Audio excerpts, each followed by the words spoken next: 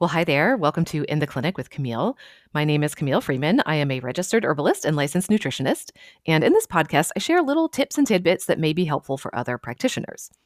Today, I'm really excited to have a guest here with me. Megan Hamilton is going to help us understand how to give better conference presentations or any kind of presentations, really. As practitioners, many of us have a lot of accumulated wisdom, thoughts to share, things that may help serve our community in some way. And a lot of us don't have any training in how to present that material. Public speaking is scary for folks.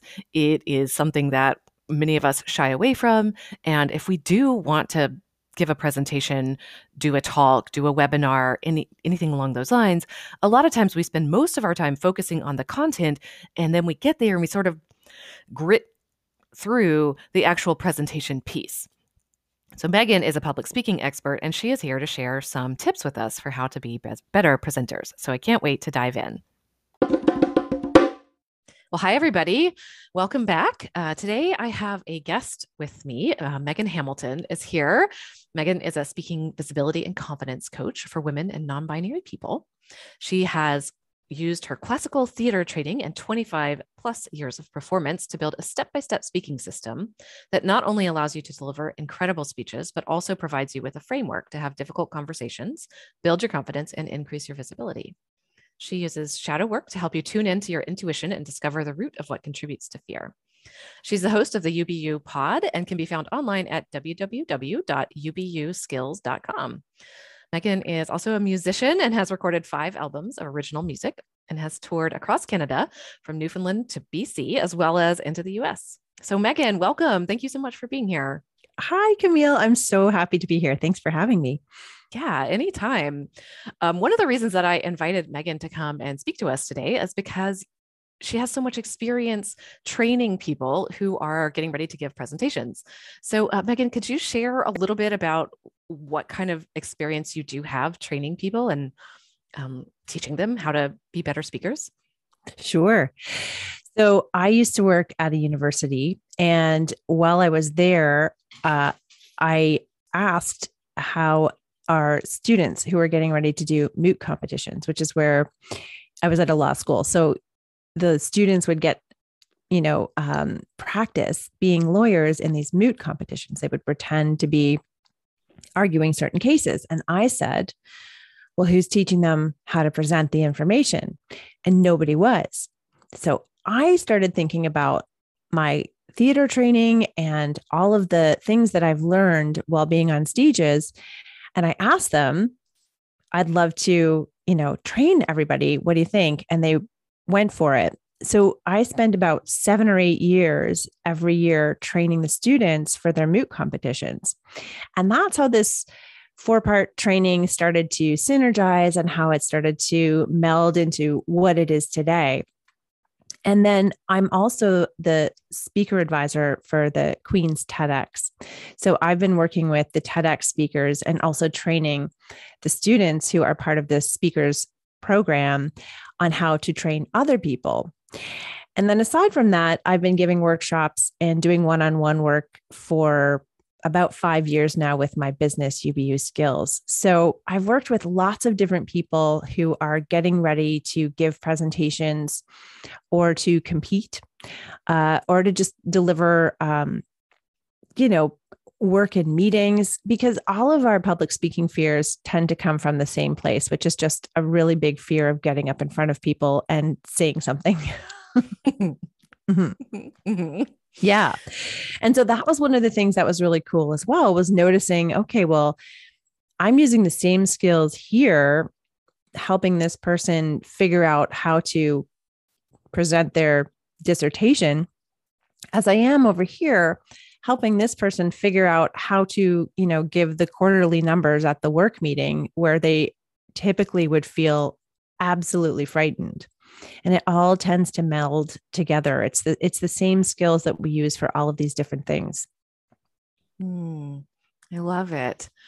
So what is one of the most common things that you see going wrong, or something that you think people should know about, especially if they are new to presenting? Could you share with us just a small tidbit? Absolutely. So one of the things I see everywhere when you search public speaking, all of the tips and tricks are about how to be engaging, how to write a great presentation or a great speech, what to do with your PowerPoint notes, and all of that. And all of that is really, really important. But what I see is somebody coming very prepared with the content, but not having prepared themselves for what they're about to embark on. So if you are somebody who is feeling nervous or has typically felt nervous delivering in front of people, you may think to yourself, well, I just have to be really prepared and then I'll be okay. But actually, your brain thinks that you're going into a dangerous situation and it starts to send you the cortisol and adrenaline that, freeze your body or create all kinds of different stress responses. So you can have, excessive sweating, you can have shaking, your voice can shake. You actually lose your ability to access certain parts of your brain. We've all experienced this in different situations, but this will happen to us if we don't prepare ahead of time, physically and mentally, for what we're about to do. You can have all of your research. You can have such a terrific speech. And then if you get super duper nervous and you get up in front of people, you just can't access that stuff in your brain. It's physically impossible. And so the thing to do is first to begin with your body. And so I teach how to carry your body using the principles of Alexander technique, which is one of the things we're going to talk about in the workshop that you're presenting with me coming up. And so that is basically how to physically take up space. And one of the cool things about that is once you feel yourself moving into that zone of carrying your body, you actually feel a little bit of that power that's coming from physically carrying space instead of, what we can often do is round our shoulders or sort of like use our arms to, it's almost like we're protecting our internal organs, right? We go into like a quasi fetal position when we're feeling nervous. So this is a way of opening that up. But one of the things that I think is the most important is to practice controlled breathing ahead of getting up. So we often talk about deep breathing as a great way of calming down, and certainly it is.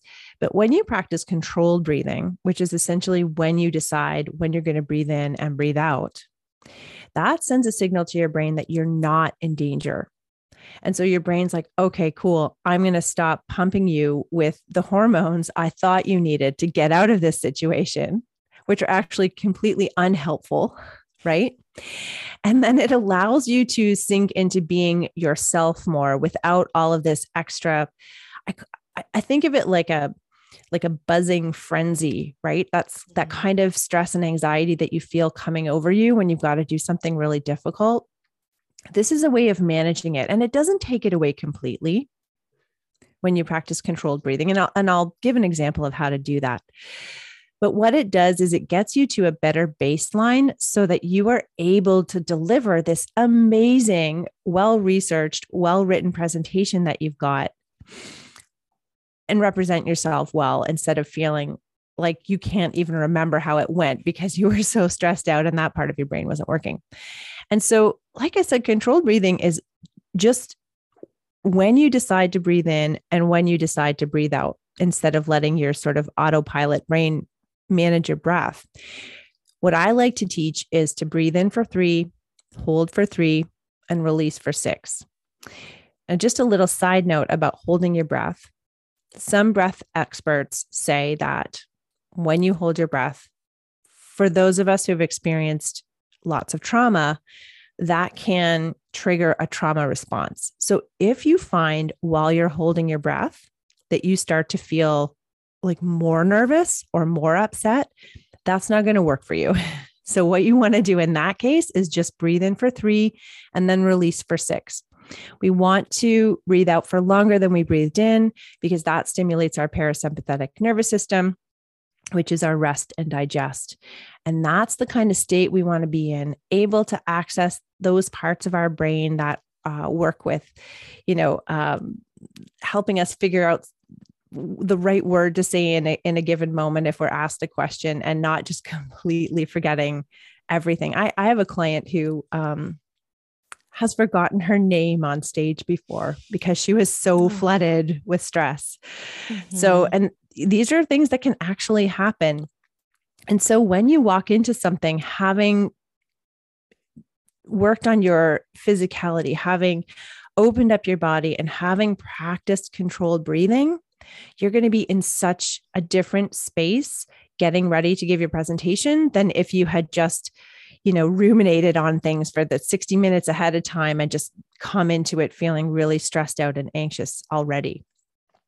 Amazing. So, Mm-hmm. do you recommend practicing for a certain amount of time, or is there a good time if you know your presentation is happening at 8 a.m.? How would you structure the controlled breathing around that time period? That's a really good question. And thank you for asking. I always recommend that as soon as you know you've got a presentation coming, start practicing controlled breathing 2 or 3 minutes a day, twice a day if you can hack it, right? 2 or 3 minutes in the morning, 2 or 3 minutes in the evening. Because what you're doing is conditioning your body to understand what you're doing when you start to practice controlled breathing in a stressful situation. So our body recognizes, it's like muscle memory. It's like, oh, okay, I know what's going on here. I'm okay.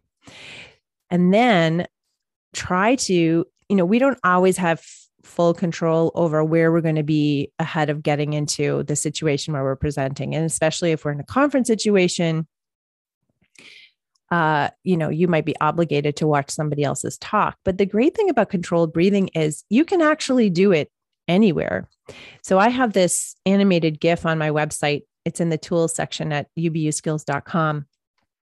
And you can pull that on your phone.